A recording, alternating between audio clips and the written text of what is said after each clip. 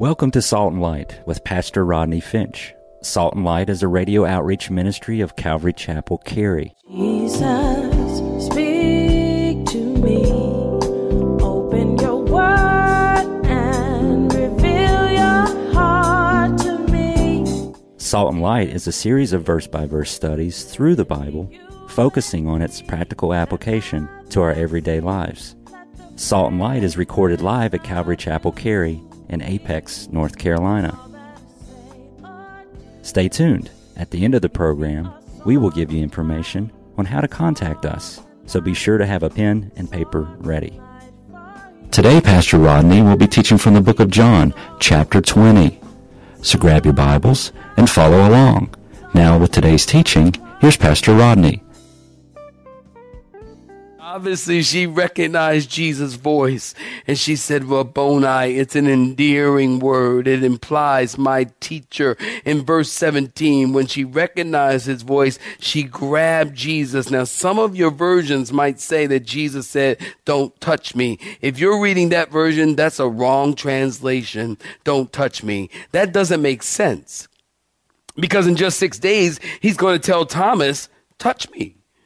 He's going to tell Thomas, take your hand and put it in my hand. Take your fist and put it into my side. And don't be doubting, but believing. Don't touch me is not a good translation. Jesus said to Mary, don't cling to me. Don't cling means Mary grabbed Jesus and wouldn't let him go. Mary had Jesus in a full Nelson. Jesus is saying, Mary or Miriam, same, don't hold on to me. Because it's not going to be like it was, Mary. I'm going to the Father. I'm going to send the Holy Spirit, and he's going to be with all the believers, and I'm going to be living in you. So right now, Mary, don't hang on to me. I'm not going to stay. I must go to the Father. And don't miss this. Jesus says, Mary, go tell my brethren. Notice Jesus called them disciples. And then in John 15, Jesus called them friends. And now here we are, post-resurrection, Jesus calls them brethren. We are his brothers. Post-resurrection, Jesus has a new relationship with all believers. Are you glad about it? Are you glad about it? A new relationship with all believers. Point number 2, he appears to the disciples. Look at verse 19. If you're looking at verse 19, say, I'm looking at it. Well, then the same day at evening, being the first day of the week, when the doors were shut, where the disciples were assembled for fear of the Jews, Jesus came and stood in the midst. And he said to them, peace be with you. And when he had said this, he showed them his hands and his side. Y'all getting this? And then the disciples were glad when they saw the Lord. So Jesus said to them again, peace be to you. As the Father has sent me, I also send you. And when he had said this, he breathed on them and said to them, what do you say, saints? Receive the Holy Spirit. If you forgive the sins of any, they are forgiven them. And if you retain the sins of any, they are retained. He appeared to Mary. Give me your attention. He appeared to Mary to show himself faithful. Now he appears to the disciples to send the faithful. So the same day, the first day of the week, the disciples are behind closed doors. The Greeks in the Greek language indicates that they were locked and barred in, hiding in fear of the Jews. So they're shivering with fear, probably knees knocking, teeth chattering. And I really like the words in this text. Jesus came. Don't you like that in verse 19? Jesus came. It sounds heroic, doesn't it? Jesus came. Jesus came. I was reading some commentaries about this, and this is pretty hilarious. Jesus came. Some commentaries say that Jesus came, that Jesus climbed through the window. I ain't buying that. I'm sorry. I can't even imagine Jesus scaling up the wall and then, climbing through the window. That's just ridiculous, okay? I ain't buying that. And then one guy said that he sneaked in before the door was locked and hid himself in the closet, and then he revealed himself. Ta-da! Okay, I'm not buying that. And then one guy said the doorkeeper lied and let him in. Listen, the Bible says he came. How did he come? The Bible doesn't tell us. Don't read into the Bible what the Bible does not say. That's how you get false teaching. That's how you get false, crazy, nutty theology. Okay? The Bible simply says he came. Now, it's okay to have speculation. And here's some speculation for you. It's in my opinion, that when Jesus rose from the grave, he rose in a different body. He had a kind of different molecular structure to his body. So he was able to walk through impervious walls or doors. So it's my feeling that Jesus just kind of walked through the walls, that he just walked through the doors. It's possible that Jesus walked through the walls and said, peace be with you. Luke 24 tells us they were scared to death and they said, it's a ghost. And to prove he wasn't a ghost, he showed them his scars. Do you understand? Get this. When we get to heaven, are y'all listening? Okay. When we get to heaven, the only man-made thing that we will see in heaven is his nail-scarred hands and his nail-scarred or scarred brow, and the pierced side, and the nail-scarred feet. Those are the only man-made things we will see in heaven. When Jesus returns, he's going to show the Israel those very scars. Now, where do you get that from, Pastor? Zechariah chapter 12, verse 10 tells us, and I will pour on the house of David and on the inhabitants of Jerusalem the spirit of grace and supplication, and then they will look on me whom they have pierced. Yes, they will mourn for him as one mourns for his only son, and grieve for him as one grieves for his firstborn. When Jesus comes back, he will show Israel the scars. And when we see Jesus in heaven, we will see the scars that he bore on the cross. And maybe, listen, just maybe, that's what the Bible said means when it says he will wipe away every tear and there'll be no more weeping and no more sorrow. Because our first reaction when we see him and realize what we did, we may start weeping. And Jesus said he's going to wipe every tear away from our eyes. Are you getting me? Maybe, just maybe. Post-resurrection, that's what we're talking about.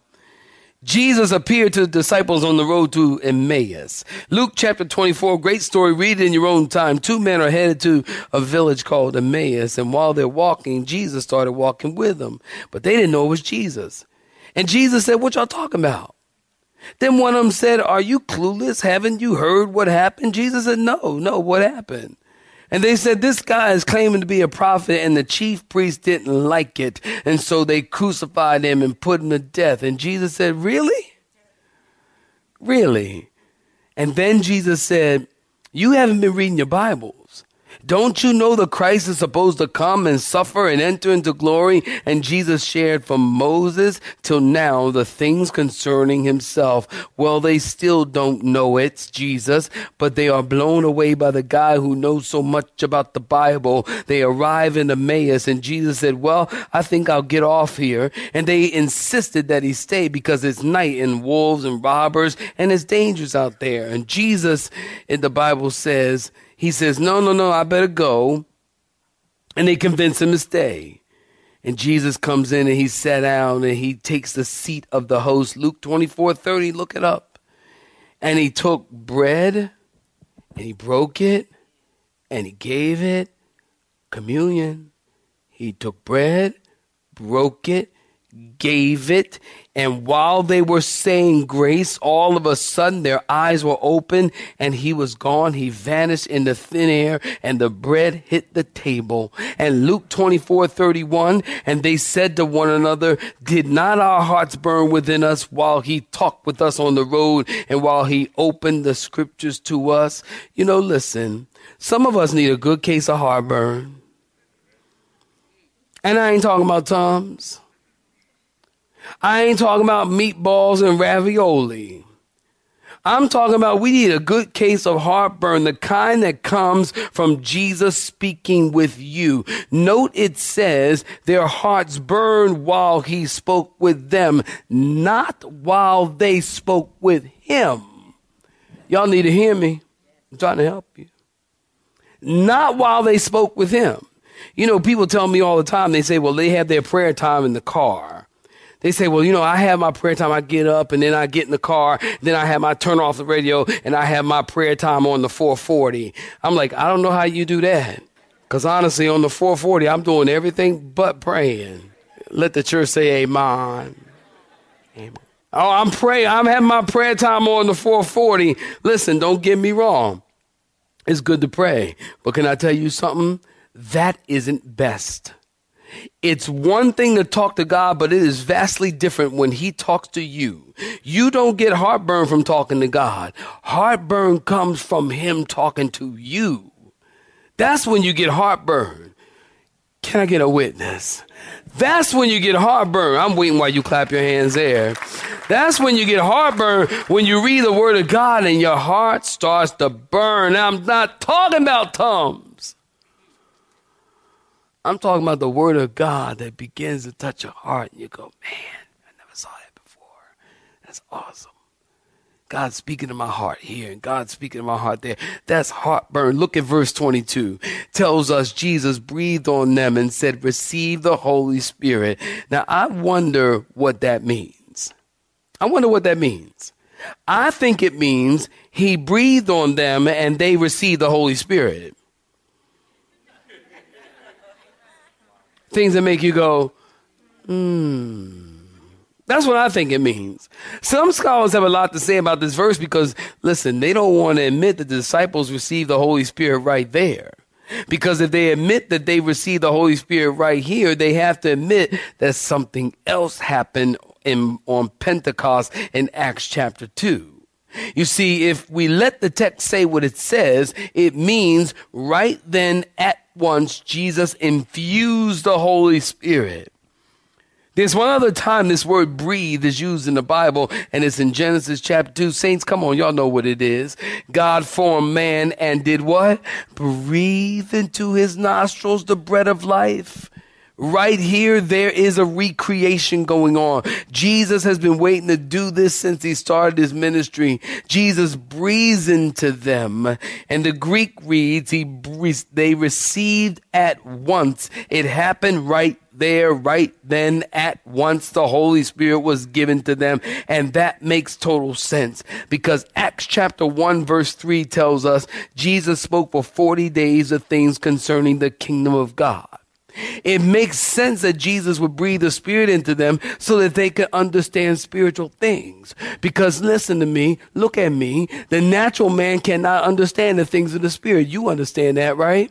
So if you don't have the Spirit of God, you can't understand what's in this book. Yeah, you can understand, for God so loved the world that he gave his only begotten Son, and whoever believes in him should not perish but have everlasting life. You got that.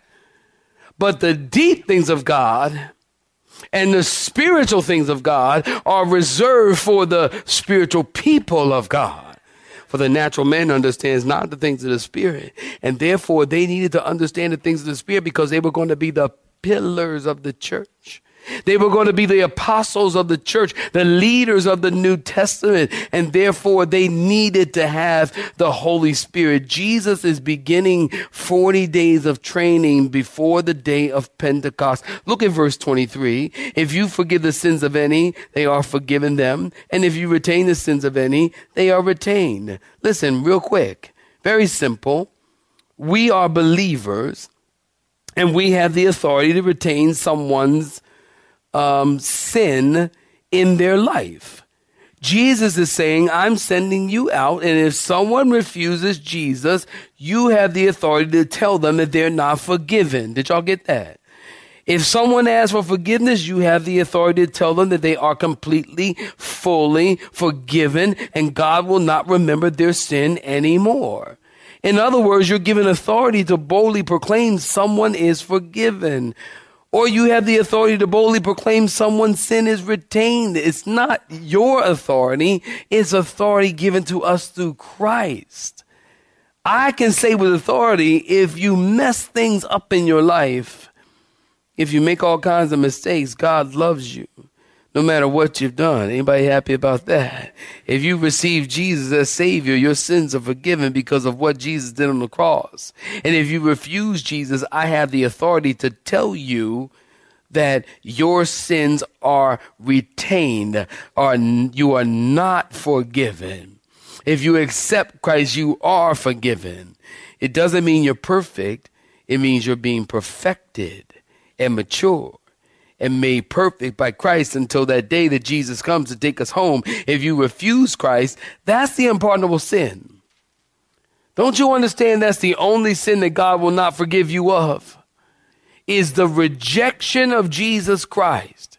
If you die and take your last breath on this earth and you have not accepted Christ into your life, that is a sin that God cannot and will not forgive you of.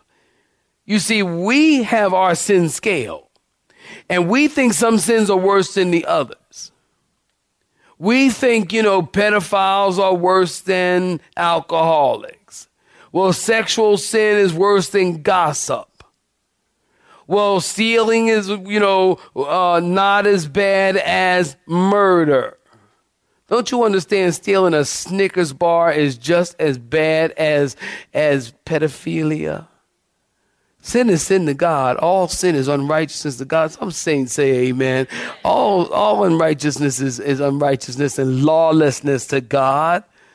And all of it needs forgiveness. Well, let's move on to point number 3. He appears to Thomas finally. John chapter 20, verse 24. We'll come in here. Notice in verse 24. If you're looking at verse 24, say I'm looking at it. Now Thomas, called the twin, or Didymus, one of the 12, was not with them when Jesus came. The other disciples therefore said to him, "We have seen the Lord."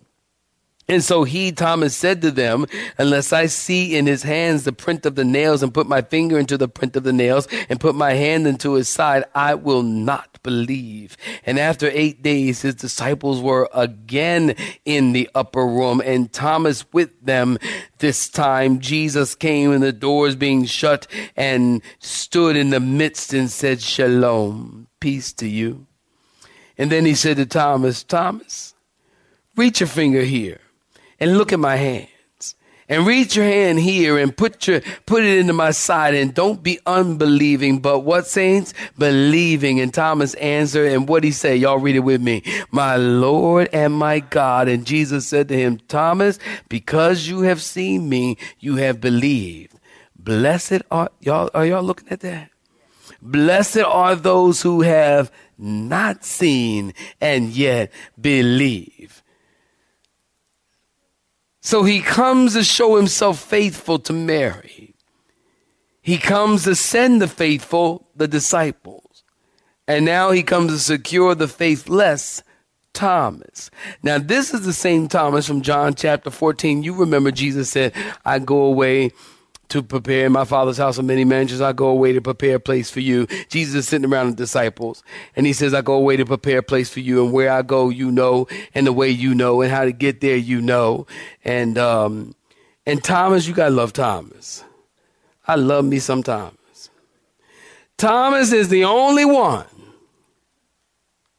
with the, let's just say, fortitude. Let's say that. Jesus said, "Well, the way you know, where I go, you know, the way you know, how to get there, you know." The other disciples are sitting around. Jesus is giving this dissertation, and the other disciples are sitting around. They're going, "Yes, yes, Jesus, we know. Yes, Jesus, we know. Yes." And Thomas is the only one that said, "Jesus, we do not know what you are talking about. Jesus, we don't know the way. We don't know where you're going. We don't know how you're getting there. We don't know what you're talking about." And that's when Jesus said, what did he say? "I am the way, the truth, and the life, and no man comes to the Father but by me." I love that. This is the same Thomas. Thomas said, "Jesus, We don't know where you're going. We don't know the way. Thomas called Didymus. That word Didymus means twin. There are all kinds of speculations about who the twin brother is. It means that he has a twin. Some say it's Matthew. I say it's you. All of us are like Thomas in some way. Now you remember, let's get the story in context here. The women came back and they said they spoke with an angel. The apostles didn't believe the women, so they went to see for themselves. Thomas wasn't there when Peter and John came running back. Post-resurrection, Jesus appeared to two on the road to Emmaus. Post-resurrection, Jesus appeared to Peter. Post-resurrection, Jesus appeared to the 12. Now they are again in the upper room and Thomas is there. And they say, Thomas, we've seen the risen Lord. Look at verse 25. Thomas said, unless I see the nail-scarred hands and the pierced side, I will not believe. Thomas is saying, I will not live on someone else's experience. Somebody need to say amen. I don't want to live on someone else's faith. I want this for myself. You see, you can't live on somebody else's faith. Did you know that? I don't care if your mother's saved. I don't care if your grandmother's an evangelist. Or your grandfather, he's a preacher, and I don't care. You are not saved because your grandfather was saved. You're not saved because your mother was an evangelist. Somebody once said, God doesn't have any grandkids, just sons and daughters. You cannot get into heaven on somebody else's coattails. Well, look at verse 26. It tells us 8 days later, the disciples are gathered together and Jesus stood in the midst. Now, saints, Bible students, listen, get Strong's Concordance out and see how many times the word midst is used. The Bible tells us where two or three are gathered in my name, there I'll be in the midst. We don't have time to go over it. He's in the midst of the elders. He's in the midst of the cherubim. He's in the midst of the throne. He's in the midst of the 7 lampstands. He's in the midst of Calvary Chapel. It's interesting. It seems to be Jesus' place in the midst. So Jesus comes. He stands in the midst and he says to Thomas, Shalom. Verse 27, he said to Thomas, reach your finger here and literally stick it into my hand and put your hand in my side and don't be unbelieving, but believe in Jesus. Verse 28, Thomas said, my Lord, Kyrios. That's a Greek word. And my God. Jesus said, Thomas, because you have seen me, you believe. Blessed are those who have not seen and yet they believe. That's you and that's me. Don't y'all get it? I'm coming in for a landing. You go get your chicken sandwich. Give me just 2 minutes. You are more blessed because you have not seen and yet you believe. They believed because they were there. They saw the fish and the loaves multiplied. They saw when Jesus hushed the sea to sleep. They saw the miracles, the lepers cleansed and people healed and demons cast out. They saw and they were blessed. But we are more blessed because we believe and we have not seen. Because faith is the substance of things and the evidence of what? Not seen. We are more blessed because we have not seen. Because we trust God. That's where your blessings come from. Huh? That's where your blessings come from. When you trust the Lord and you haven't seen. You're like, well, I need to see a miracle. I need to see a miracle. I need to see a miracle. There's no blessing in seeing a miracle.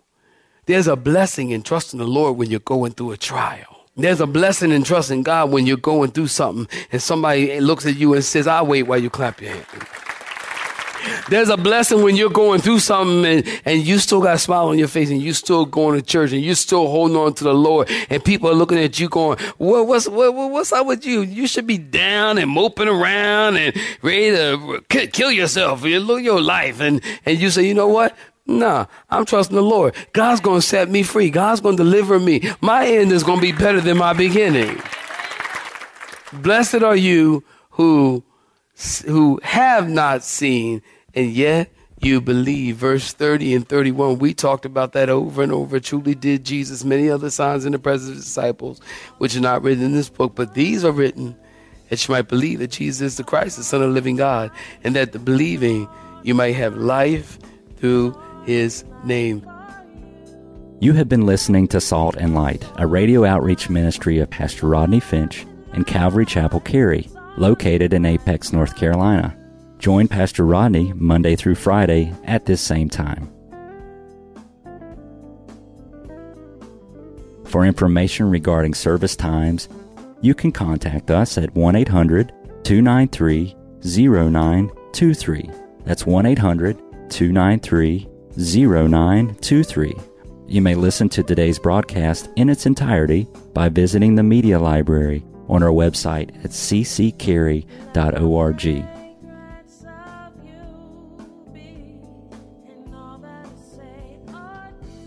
We would like to thank you for tuning in to Salt and Light and pray that you have been blessed. Until next time, may you be salt and light.